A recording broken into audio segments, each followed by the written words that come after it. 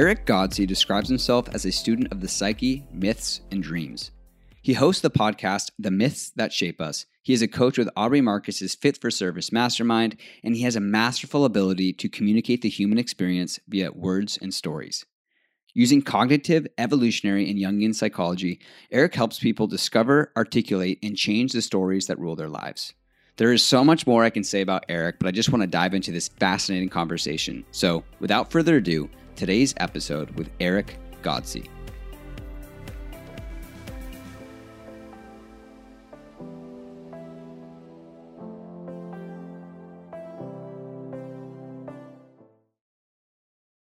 Eric Godsey, I am stoked to have you on the show today. I've been following your journey for a few years now. I think I initially heard your journey of wrapping burritos mindfully at Chipotle, and how that was a key and cool part of your journey to where you are now. And this interview will not be linear because my brain doesn't always work that way, but we're going to kind of hop around. Cool. And I kind of wanted to just start right into the deep end. You recently got back from a journey with ayahuasca, and you have a brilliant recollection of your experience.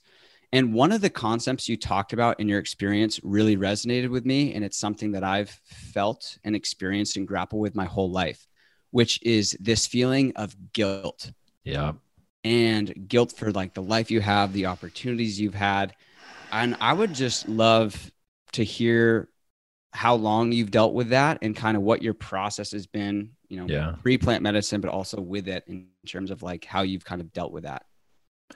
Yeah. So one of the major lessons that ayahuasca continues to bring me to is I have felt guilty for how easy life has come to me since I can remember being conscious. And it's one of those things where to really articulate it feels like I'm creating a resume bragging about myself. And so it feels uncomfortable to even fully articulate the feeling. But the core of it is I didn't seem to incur any fracturing trauma growing up. And a lot of people that I knew did. And I was a big kid early. I was athletic. I was smart. I was able to talk. What's weird is I had a stutter, and so maybe that disarmed people, but I didn't get bullied. Like I remember the one time I got bullied, and it was for your stutter. Yeah, it was actually for my stutter, and it was in high school, and it was one instance, and it was from someone who I knew. Like he was upset because he was on JV basketball and I was on varsity, and it wasn't a big deal, but like I didn't get bullied. I was intuitively a leader. The teachers liked me, and the people closest to me, I could feel that there was this sense of resentment. And then as, successes began to pile up and accolades and just some family dynamic stuff, I felt it as a teenager and now even as an adult.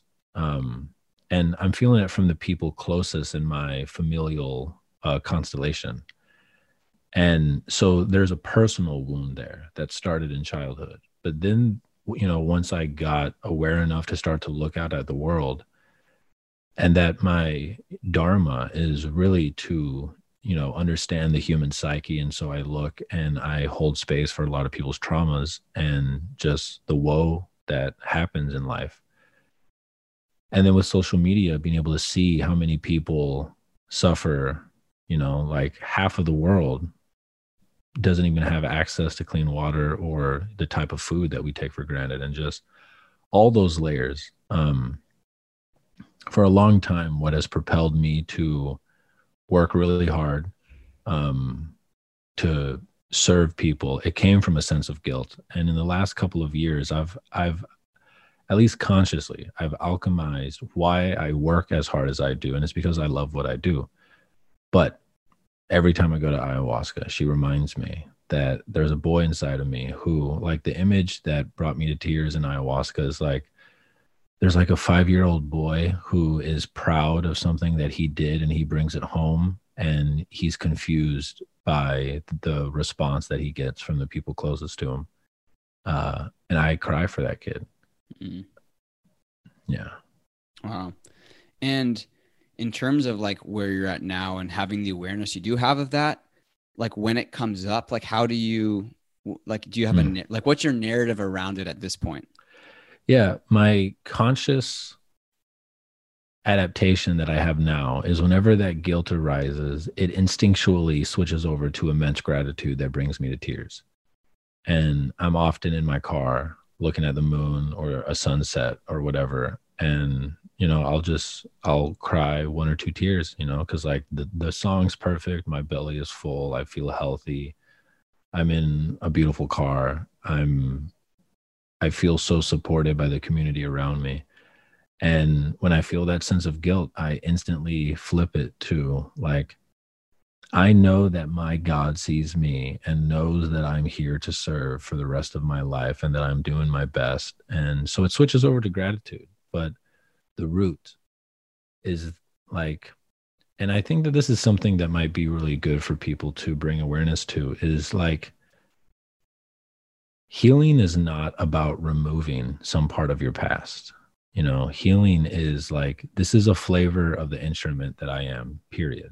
And can I make beauty from it? And so, very likely, there will always be a little boy inside of me who is crying because he's bringing home his crayon drawing to his family. And the reception that he gets is like, he can feel it in his bones that he doesn't understand the emotion, but the emotion he's receiving is not good. Hmm. And that's a flavor of whatever the thing is that I am. And I see that boy, I can hold that boy, but I don't know if it will ever go away. Hmm. Yeah, I think it's like holding that compassion and gratitude. Yeah. Yeah. So in terms of like people that I listen to or read their content, you have a very unique ability to articulate the human experience into words. Thank A you. lot of things, specifically your, these plant medicine journeys, which I don't know how you can bring words to, but we do our best, right? Yeah. And have you always had that skill as a kid? So what's fascinating, man, is and it's such a beautiful representation of like where our biggest wound was in childhood. If we show up to it, becomes our greatest medicine. I had a crippling stutter for most of Hmm. my childhood. When I was young, my sister would have to translate what I was saying so my mom could understand what it was. And I saw speech pathologists or speech therapists all through elementary school. And my entire life, even now, like I was articulating this to some friends and they were like, whoa, what the fuck? So whenever I talk, I can feel the next 3 or 4 or 5 words that are coming. And I can feel which word I'm likely to stutter on. And then I start to think of a replacement word so I don't have to say that word. And it's almost like a Guitar Hero type thing. And so my entire life, there's been this part of my consciousness that is trying to think of other ways to say whatever it is that I'm trying to say to talk around a stutter. And I think that that has gifted me with this like huge capacity to find the right word at the right time. And it wasn't until I started podcasting where I learned how to not stutter. But I still can feel that I have it in me. But basically, when I started podcasting, for the first year, I wasn't making any money. So I had to edit all my own podcasts and I would have to listen to myself. And maybe 50 or 60 episodes, each one at least an hour. And I could feel, oh, it's almost like I have different gears. And if I'm in the fourth gear, I'm almost guaranteed to stutter. But if I can just shift the gear down and make the speed a little bit lower, I don't stutter. And then I started to practice that in the podcasting. And I could feel like when my energy is kind of in my chest, I'm more likely to stutter. When I bring it down into my core, I'm less likely to stutter. And what's incredible, man, is even the most severe stutter, if you ask that person to sing, their stutter evaporates. So Wow. there's something about the musical quality of speaking that just bypasses the stutter. And so now the way that I normally talk, it's slower. It's almost kind of hypnotic and not even on purpose. And it kind of has a musical quality to it because that allowed me to move out of the stuttering. And now the thing that I get the compliment on the most, more than anything, is my voice and is the way that I talk. And it's wild that like before Aubrey made me a coach, I never wanted to be a coach. I never wanted to be the person in front of other people because I was afraid of stuttering. Hmm. And now it's the thing that I fucking do as my occupation, and it's wild. That is why I would have never had guessed that you had a stutter. It's definitely not noticeable, but I think if anything, it's almost like I have more admiration for you, considering like like you said, your wound has become your greatest gift.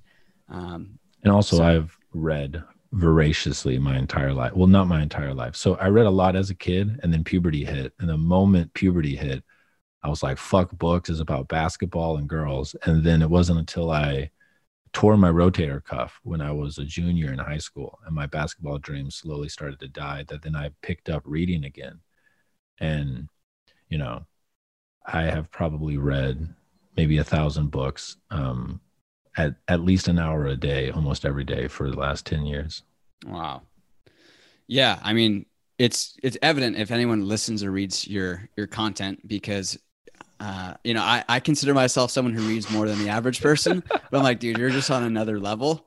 But it's fascinating. And did you have that kind of inkling of like always wanting to know more? And this like, it seems like you have a never ending curiosity. Yeah, dude.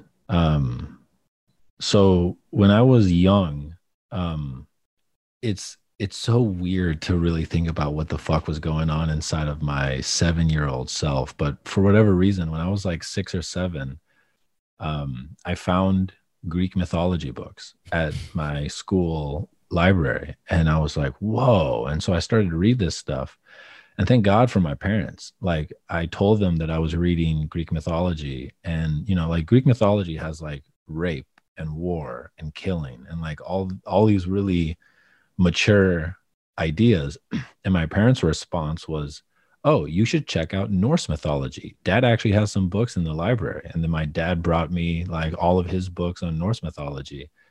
And they let me read that as a kid. And like I look back on it, and that was such a big part of my development. And so it's like this is really alive for me right now because I'm currently working on something that has made me revisit this. But I developed a huge ego playing basketball. Like I grew up in a small town and I was the fucking king, like Where'd you grow up? I grew up in a small town in Wisconsin called Toma. It was like Cool. 8,000 people. And then I moved to Texas and the competition got way better. And I was just used to being the fucking king. And I got really good, but also got humbled playing against like real athletes down in the South. But like I was being scouted when I was a freshman. And my ego was like, I was like, I'm going to be in the NBA. And then when I tore my rotator cuff, that day when I came home, my mom was actually taking an online philosophy class, and she told me one of the stories that they had to read, and it was Plato's allegory of the cave. And it blew my mind. And I like shifted the drive to be the best at basketball because I was dead over to like, I'm going to be the greatest philosopher ever. Like that's how egotistical and also naive I was. And so then when I went to college, I had never had to study and I got B's. Like I never had to look at a book or anything. And then once I got to college, I failed all my classes my first semester, or my first year. I think maybe I passed one class. my GPA at the end of that first year was a 0.7. And I had this epiphany moment at the end of the year because I had started smoking weed and I was watching a Joe Rogan stand up. I didn't know who Joe Rogan was at the time. And he made this joke about, you know, we all think we're the smart people, but if the electricity goes off, you're going to do exactly what I do. And you're going to sit and you're going to wait. And you're going to be like, these fucking idiots can't turn the lights on. But what if all the people who knew how this shit worked died? And it was just us. We would fucking die. And I'm really high. It's like a Friday night. I haven't gone to class in weeks. And I have this epiphany moment where I realized I do not know how to do anything useful.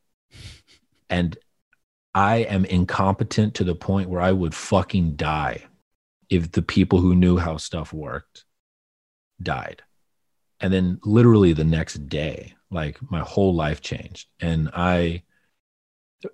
it started from a sense of fear. It wasn't me being curious. It was me being terrified. And I just started reading everything I could. And then I got really deep into philosophy. Then I was like, no one knows anything. I don't know anything.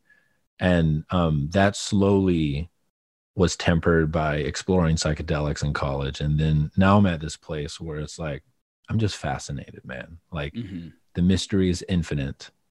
Like there's that Steve Jobs quote. No one who has built any of this is fundamentally smarter than you. Like the whole world is built by people like you.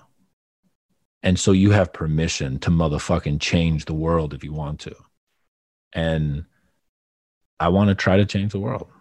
And you talked about how storytelling is your sword. That's your vehicle.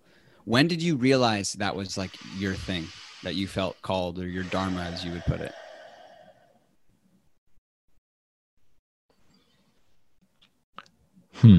So it started with when I was in college, maybe a senior, when I was about to graduate. I did some mushrooms and I went on a hike and I got to the top of this hill. How all great revelations begin.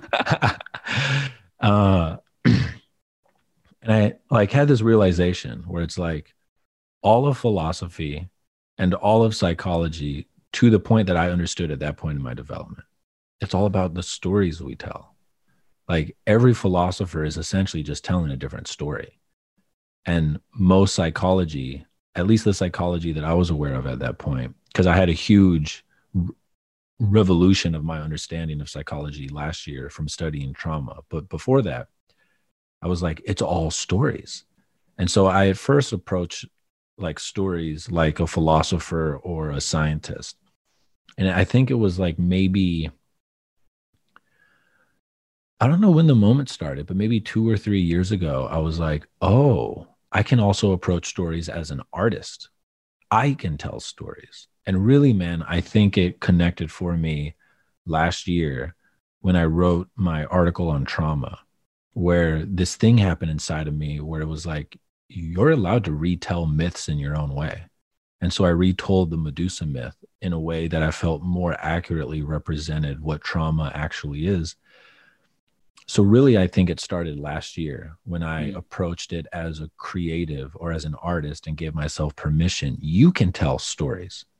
And honestly, man, this is a great question because I've never connected to this until now.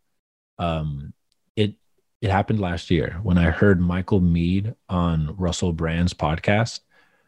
He's kind of like a mythologist and a storyteller. And he was basically explaining that like his entire life's work, what he does is he basically does these videos where he has an audience and he has a drum and he just starts playing the drum and he will retell whatever myth feels right in whatever way feels right to the crowd.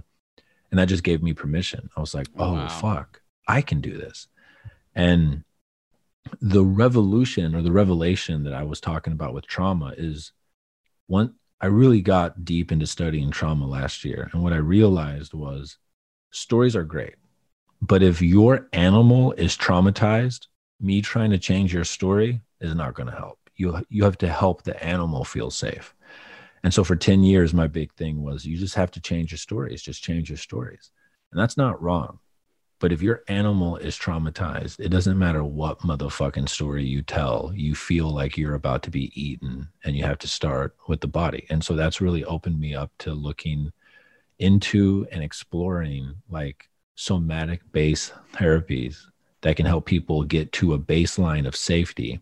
And then you can work on the stories. I love that. And I started reading your article on trauma. I didn't realize how long it is, and we'll link it in the show notes. It is an in-depth look for sure. And one of the things I found interesting while reading it, and it made me kind of think back, I dropped out of school when I was 18, got into writing and entrepreneurship pretty, especially with the rise of Gary Vee. This was back, I remember I'm like, who is this dude? He had like 50,000 followers. And he's like telling me like, all these things. And as I've progressed on my journey, similar, like I think the mindset and story is so important, but I've also realized the body, like, and especially I live in Encinitas, which is like a kind of a mecca for yoga and a lot of these like somatic type therapies and modalities. And they're both like equally important in terms of healing, but being able to move forward from these events and experiences that happen. Absolutely. This is a whole side note that would take hours to explain, but I'm working slowly on my first book. And one of the things that I want to offer is I want to offer a different model that can replace the Diagnostic and Statistic Manual for Mental Disorders. And I'm working on creating a medicine wheel. And the medicine wheel has like 4 cardinal directions. And, one of them is stories. And then one of them is the body. One of them is community. And the last one is transcendence.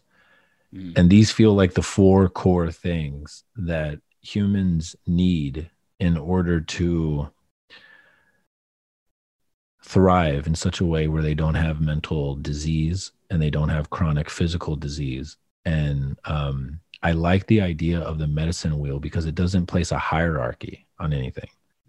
It's like a diagnostic tool. Like, where are you right now in these 4 directions? And where can you lean into to heal, as opposed to the fucking bullshit that we have been given for the last 60 or 70 years in the Diagnostic and Statistic Manual. And there's a whole history that I'm going to cover in the book about how that book is not about healing. That book is about creating patients for pharmaceutical companies and for psychiatrists. And I don't want to antagonize psychiatrists or the people that work at pharmaceutical companies, because most of them are genuine people, genuinely trying to help, who are working from a model that they had to spend a lot of money learning and a lot of time acquiring. And it's the sunk cost fallacy. But like, this is the model they've been given, and it's not great. Yeah, I remember you talked about some of what you just discussed in the article, and it also made me think of like Gabor Mate's work, where like diving beneath the surface to like, okay, how did this actually manifest? And speaking of Gabor Mate, I don't know where I heard you say this, but you referenced one of his quotes. I wrote it down here. It's the problems, and he actually got this from the Palace of Desire, but it's the problem is not that the truth is harsh, but that liberation from ignorance is as painful as being born. I heard you give insight into this, and it was so fascinating to hear your breakdown of this. I kind of just want to give you the floor and what that quote means to you and what he means by that. Yeah. So the first thing is, where did you say he got it from? The Palace of Desire. What's that? Is that a book? It's a book. Yeah. I couldn't pronounce the author's name. So I just, interesting. But it's the Palace of Desire. Yeah. So the context that I shared that quote in, it's on my Soltara ayahuasca trip report, but it was in regards to a really painful relationship that I've gone through. And the pain of the relationship fundamentally came down to slowly seeing the truth of the situation. And for me, at least, and for everyone in a relationship, when you start a relationship, you start telling a story about how it could be. But that's not what it is. And a part of the relationship is to slowly learn the truth of what it is and who they are and who you are. And when we learn a truth that is in conflict with the story that we've told about how we want it to be, a death begins. And I truly believe that our stories about the future, about what we want, they're almost like psychic appendages.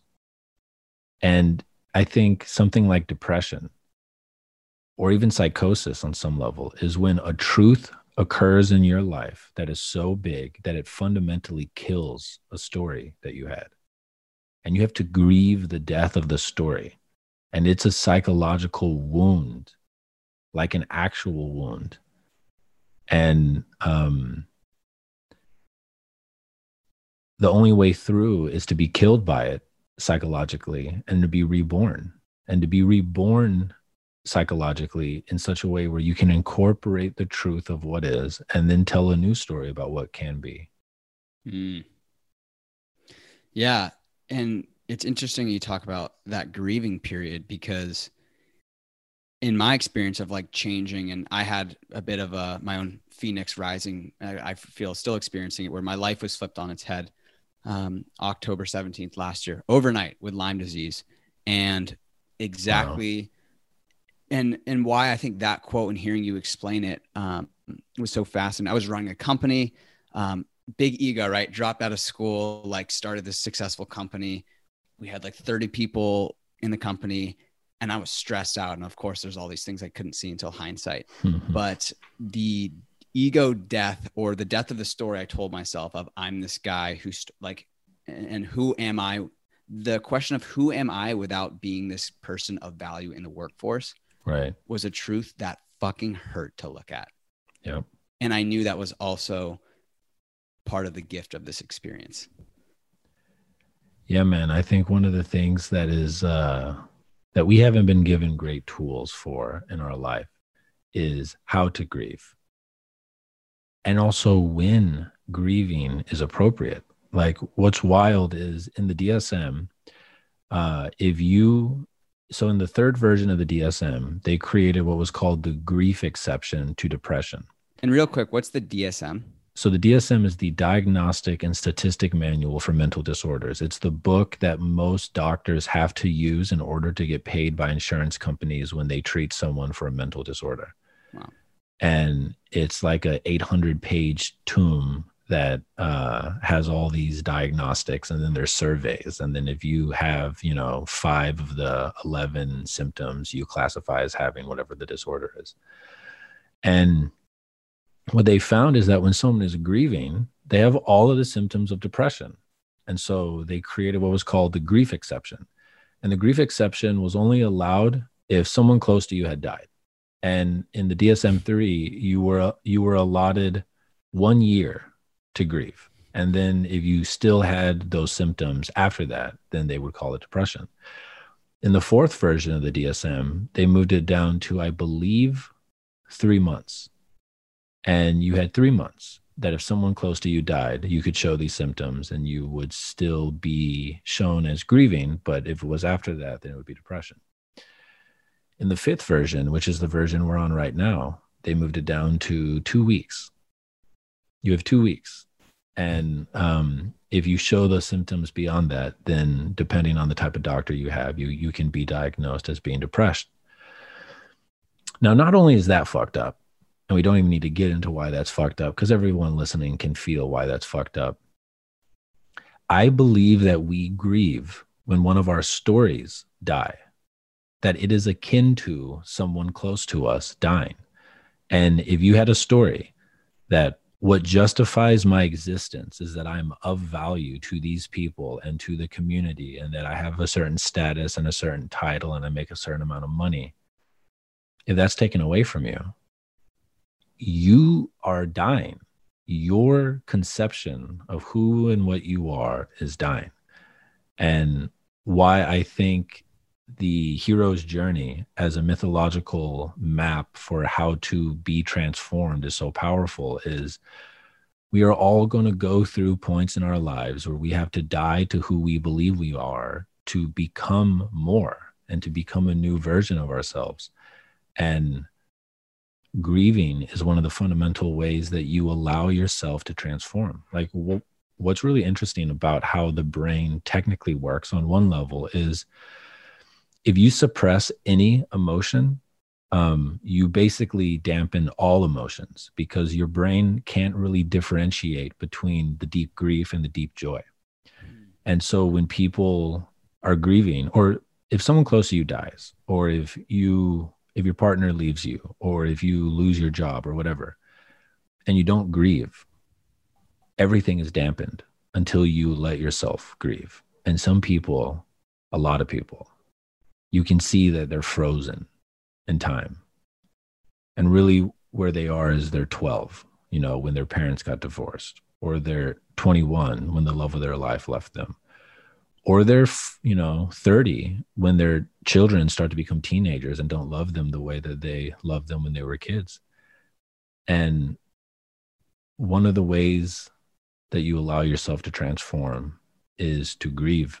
And we haven't really been shown how to grieve, especially men. Men have such a hard time allowing themselves to be vulnerable and to cry. And it's one of the illnesses. And what's interesting, man, is I know a lot of really successful people who create a life where their company basically eats them.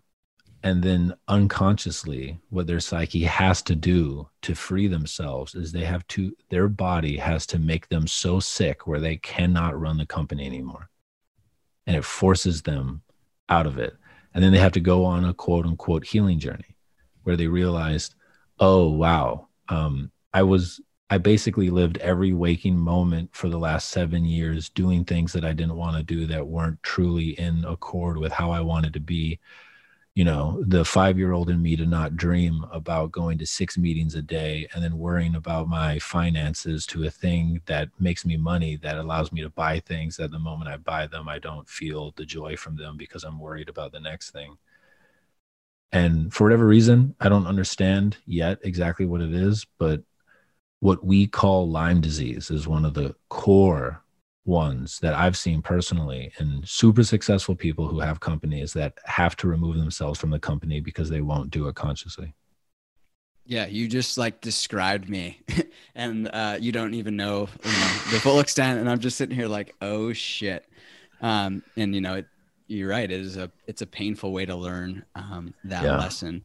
But, now as I'm coming out the other side, it's, in many ways it's a gift. And I think, at least in my experience, that whole, like, I could see that I was running and operating from a pattern, which I don't know where the pattern came from, but I felt it pretty much my whole life. I used to get actually anxiety attacks when I was young, competitive soccer, like really young.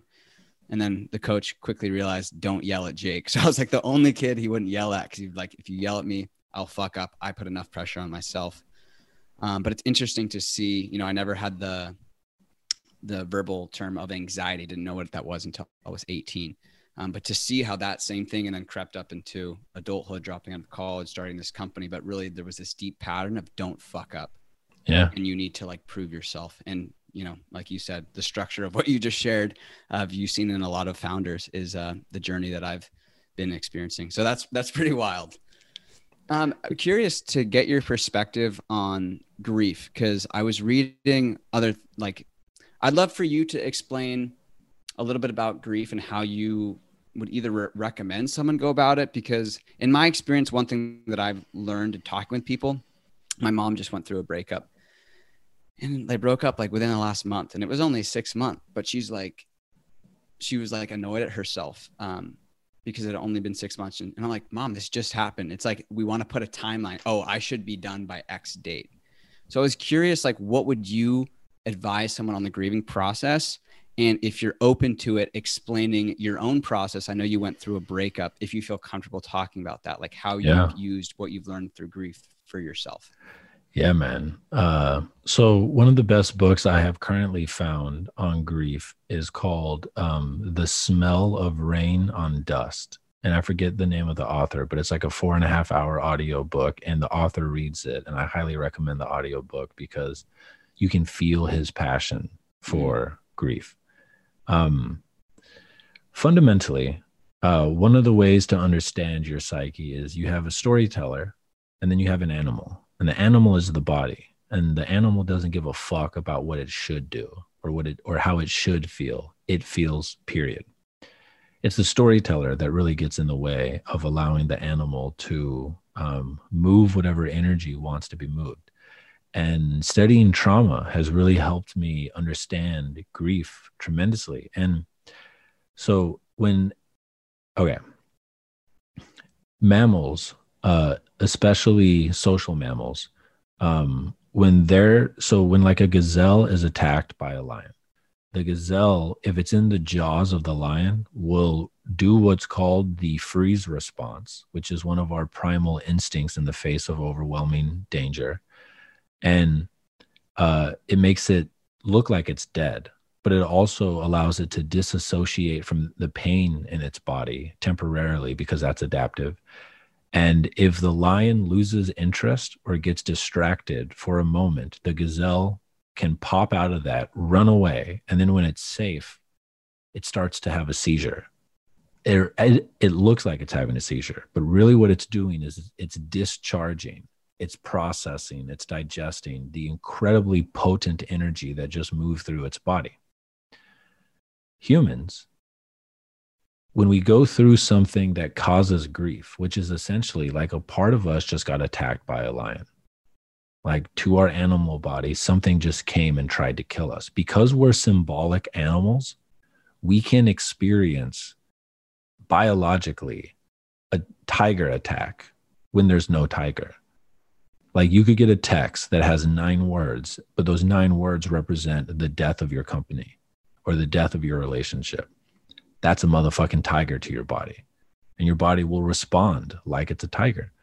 And humans have this great ability to get in the way of the discharging of the emotion because we're uncomfortable feeling whatever it is. Like one of the great lies or non-adaptive stories our culture has given us is you shouldn't feel bad. You shouldn't feel negative. You shouldn't feel sad. And if you do, it's because you're a broken machine. And if you just buy the right chemicals from us, we'll take care of you. And by the way, if you start taking these chemicals, you probably have to take them the rest of your lives. And then you will have to take other chemicals to deal with the side effects of these chemicals. But trust us, it's working. As opposed to having a single friend come to you and look you in the eye and feel the fact that there's a child inside of you screaming. And they just hold space for you, and maybe they start to cry first. And maybe you can feel in your body that you want to cry. And you're like, no. Like every single one of us knows what it feels like to want to cry and then to stop it. No animal does that but us. I mean, we're the only animals that cry, which is really interesting. But no animal stops that discharge but us. And it essentially is whatever tool or practice that you can do that allows you to feel safe in your body. And then you trust that when the tears start to come, or the screaming starts to come, or the shaking starts to come, or the curling up in the fetal position and moaning starts to come, that you just let it. Just let it. And the thing about grief is that it comes in waves too. Like it's not like, okay, I'm going to set a time for Tuesday at 8 p.m. and I'm going to grieve for an hour and then I'm fucking done. Definitely never done that before. Yeah. That it comes in waves. And like for me, with this relationship, when I feel it come up that my body wants to cry, I let myself cry. I've had quite a few cries in the last year that were the deepest cries I can ever remember as a conscious being. I'm sure I cried like that as a baby, but I feel like I've been able to move past the intense emotions by allowing them to come through fully. And this is the gift of psychedelics too. Like psychedelics is not for everyone, and it's something to do responsibly with people who truly understand how to hold that space. But the gift that I've seen hundreds of times on psychedelics is someone will take 5 grams of mushrooms, or they'll go do ayahuasca or whatever it is. And then something comes up from 7 years ago or 9 years ago, or maybe a year ago, and they start crying and crying almost to the point where they're hyperventilating. And then after that, for the next 6 months, they look like a completely different person. They don't respond to the same triggers that they used to have. Maybe they just stopped drinking and they don't even know why they stopped drinking. But in hindsight, what it was is they allowed this old part of them that just needed to be seen and needed to feel safe to express its truth. And it did. And then there's just this releasing of tension in the body that allows us to show up to the world a little bit more beautifully. There are some specific techniques in that book, and there's plenty of books written. Like if you just Google best books on grief and you just read one, fundamentally what it comes down to is when you feel an emotion come up, have the practice where you can go to a safe place and you can allow yourself to feel the thing fully, and then let the animal do what the animal does. Because it knows how to. Like, that's the big insight of trauma research is you know how to heal trauma. Your animal knows how to heal trauma. Mm-hmm. But fundamentally, it's about allowing the storyteller to bring the animal to a safe place and then to get out of the way. Mm-hmm. Yeah, it's interesting. In the article you linked, there's that great video showing the polar bear as well as, I think it was a gazelle. Yep. And what's funny, I've gone every type of health, not every, but I've gone down the journey of health, because when you are in pain and doctors can't help you, you are open to anything and everything. And one of the things, it was a trauma release therapy or trauma release exercise where you actually like shake voluntarily to try and basically trigger your body to involuntarily shake.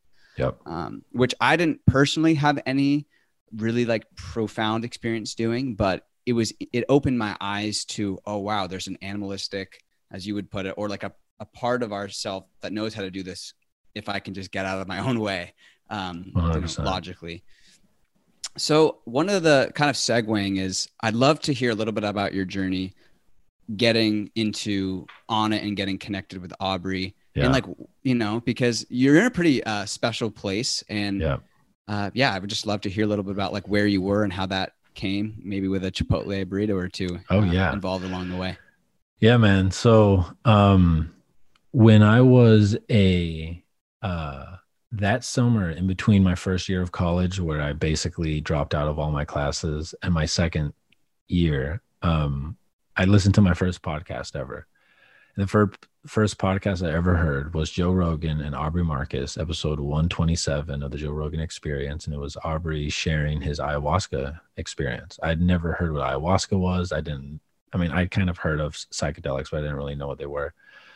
And that sent me down a fucking rabbit hole where I listened to like every Joe Rogan and Duncan Trussell podcast ever recorded in the span of like 3 days. I just listened to it all the time because I was actually on a road trip that was 36 hours long, and the entire road trip I just listened to them. And then I started doing psychedelics, and then I graduated and I was at Chipotle wrapping burritos for $8 an hour, just fucking balling out with my fancy degree, not understanding how the world worked.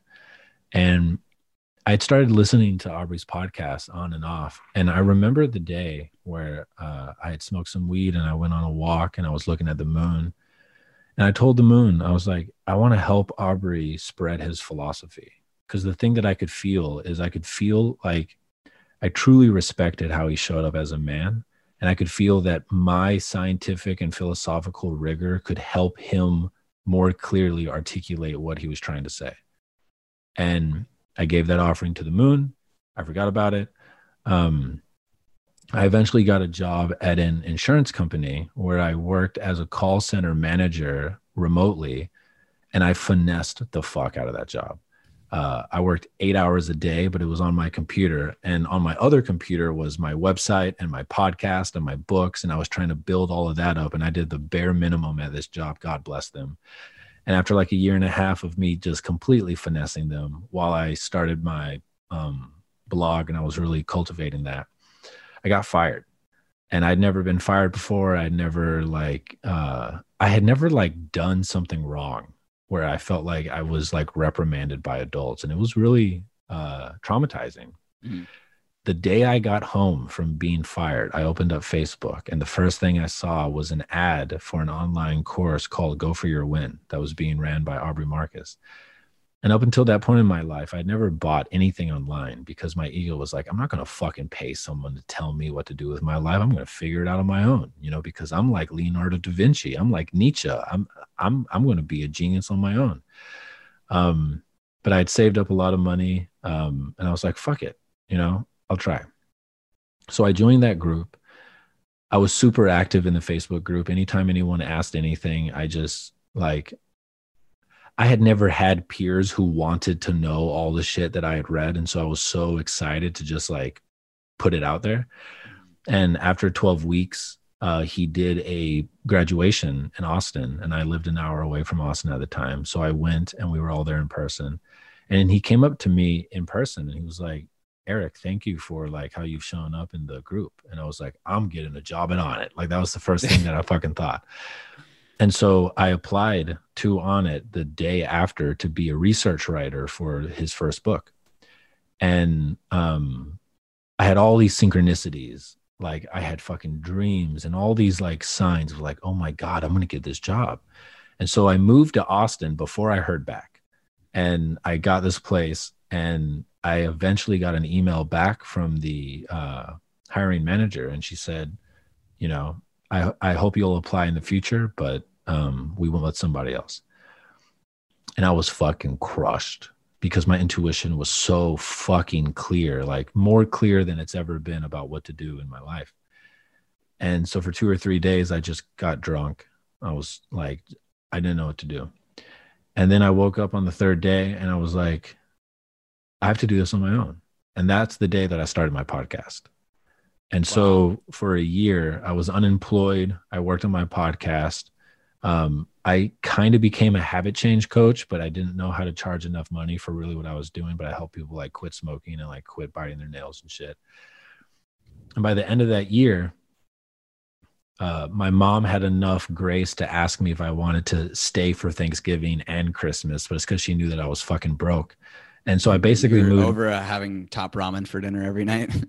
Dude, man, for months, it was steamed vegetables and beans. And then I would splurge on Friday, and I would get Chipotle. Like that, I was fucking really going to treat yourself. Grinding.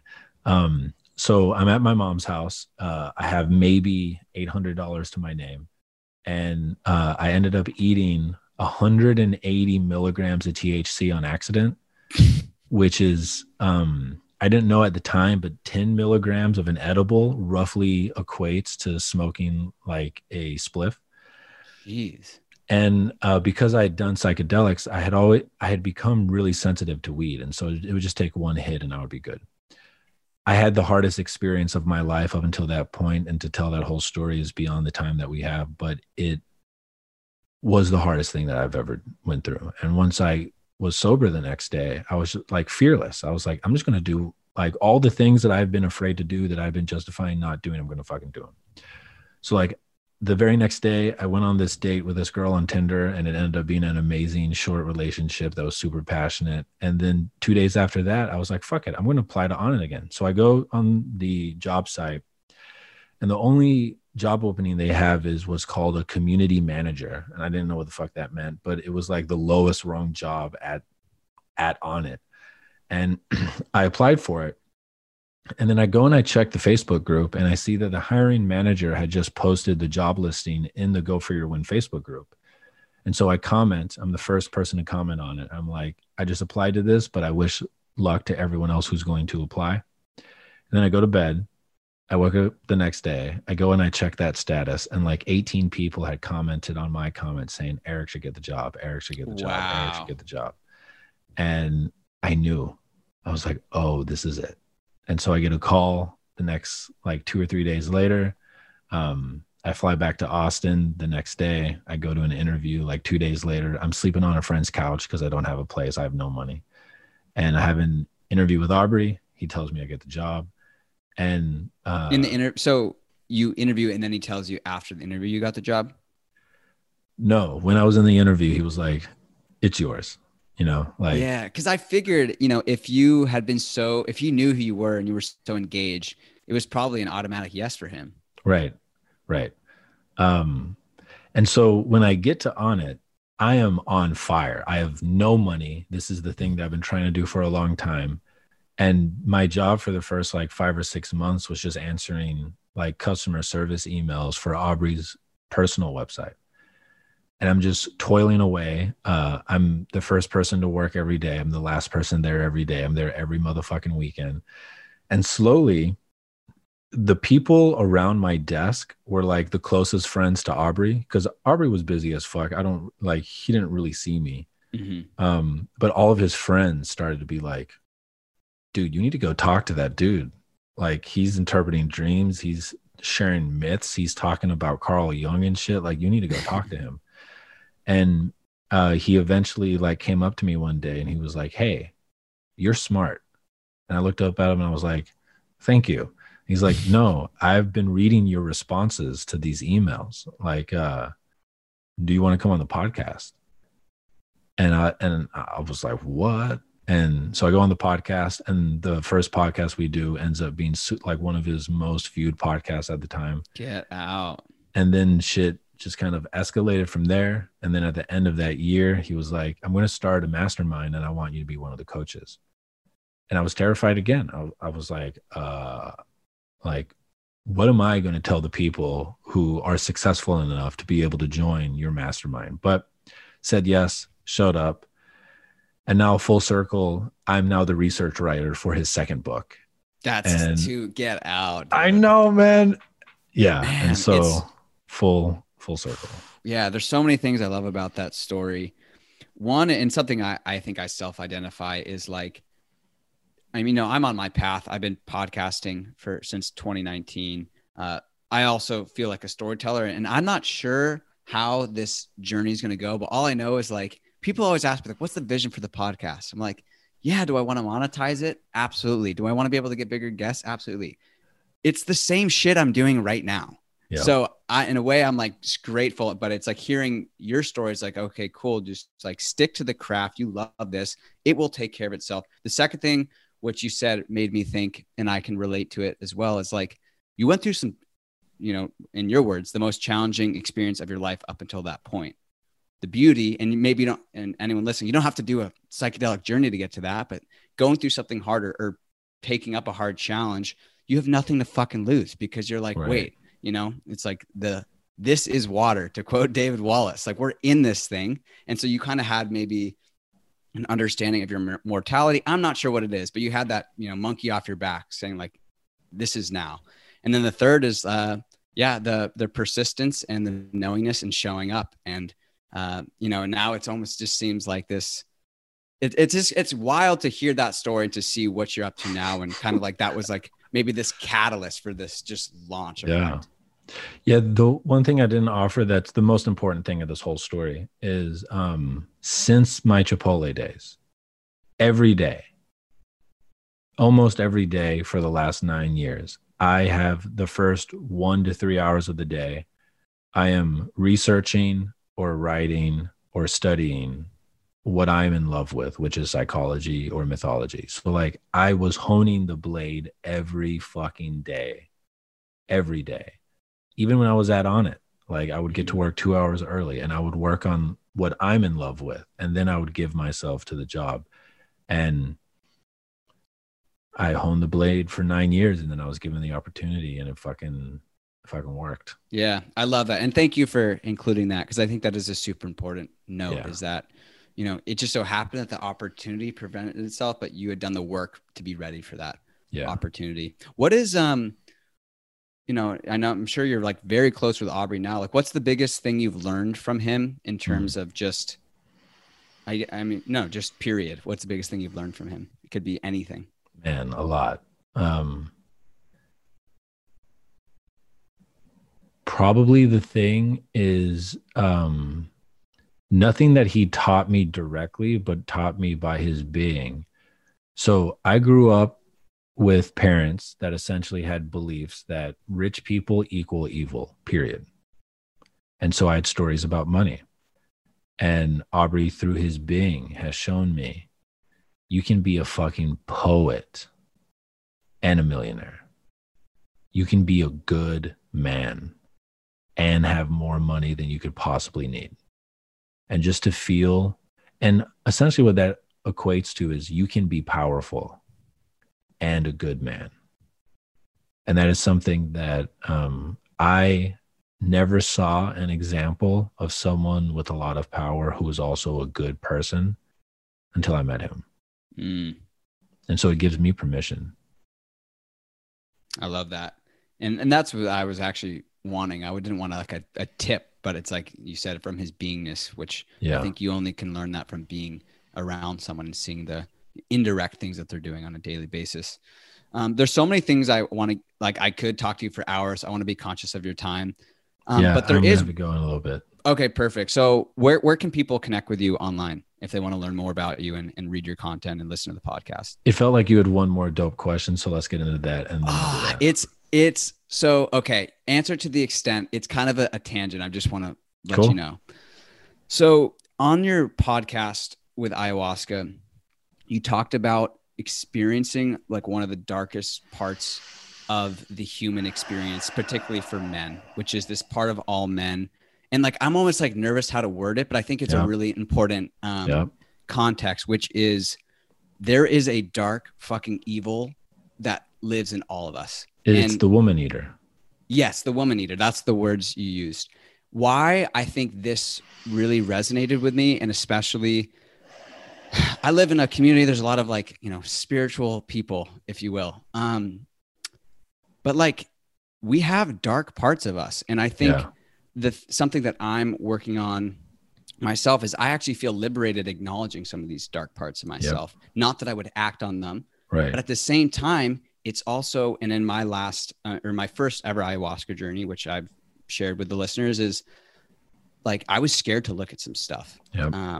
Specifically the Lyme related. Like I wanted to, I was like, I've been in so much pain. I'm going to ask this thing, like, how did the Lyme, like what part of me wants this here? Like I couldn't ask it. I was fucking scared. So it's kind of a dual part question. First, how did you look at the darkest parts that were shown to you without getting caught in the analytical of like, and then the second part is your thoughts on embracing the darkness that is in the human condition. Yeah. So one of my favorite quotes of all time is from the King Arthur myth. And it's when he throws Excalibur into the lake because he doesn't want the responsibility of being the king of England. And the Lady of the Lake, which is a spirit, which is a symbol of his soul, goes down to the bottom of the lake, grabs Excalibur, brings it back, puts it in his hand, and says, "The difference between a man and a king is that a king does not look away." And so one of my biggest like ethos, like one of my biggest, how I want to be in the world is I want to be someone who does not look away. And so when I'm in a psychedelic experience, it's not even a choice, man. It's if it is arising, I look, period. And it's also due to my understanding that I know that the fundamental aspect of what each of us are is awareness first. And then there's everything that awareness is aware of. But awareness is invincible. Like as long as you are breathing, you can hold whatever arises. As long as you don't respond to it, you can bear witness. And so that feels like a superpower that I have in the psychedelic space. I'm going to knock on wood because at any point psychedelics can be like, oh, bitch, you think you fucking can hold this? But so far, I look. And so it arose, and so I looked. My commentary on it is this is something that ayahuasca clearly wants me to be talking about for a while. And so it's going to come up in a lot of conversations that I'm going to have. But fundamentally, we are in a culture where all of us, from the moment we are conscious, have been taught through some type of way, fundamentally, that the feminine is not equal to the masculine. Like that's a part of our culture. And it's because the masculine, on some level, the immature masculine is terrified of the divine feminine or the full expression of the feminine. And, you know, we are the byproducts of how Christianity has unfolded. Like if you are from the Western culture, you have those roots in you. And a large part of that history is a vicious suppression of the feminine. And even on a biological level, it's kind of a tangent, but women fundamentally are the selectors of who is allowed to reproduce. And their selection criteria, which is all unconscious, is harsh. Because I believe the way the ratio works is that in a tribal society, something like 20% of the men will not even get the opportunity to be able to reproduce. And there's a lot of technical reasons, and I can go on a whole spiel about it, but it's one of the foundations of evolutionary psychology. And so there's this part of the male psyche that's like, fuck women. I hate women. And they want to do violence to women. And it's in all of us.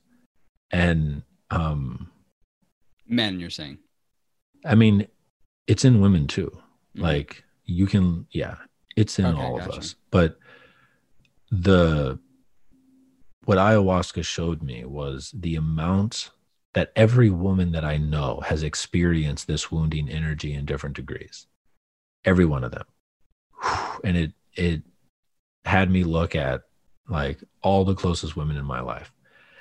And it showed me how when I am unconscious, and thankfully it hasn't happened in a while, but for sure when I was a teenager, the way that I would have sex was transmitting that energy. The way that I related to women, because I was afraid of women, but I still wanted to be with women, transmitted that energy. There are so many men that I know who, because they've been hurt either by their mother or by partners in the past, there's a part of them that hates women. But there's also a part of them that loves women. And you get a lot of trauma from that type of orientation. And fundamentally, it feels like the truth is, man, I don't know. But I know that I'm going to continue to talk about this, and I will find the gems as it comes out. But really where I'm at right now is this energy is here. It's a huge part of our culture. It's affected probably every man and every woman who is even 5 in our culture. Right. And, you know, how can I be where I don't put that energy into anyone unconsciously? And what type of conversations can I have or things can I offer that can reduce the amount that energy is unconsciously expressed towards others? Because also one of the heavy things that she showed me is this energy can be exchanged consciously for deep experiences of bliss and pleasure. But almost everyone who says that they're doing that are not doing that.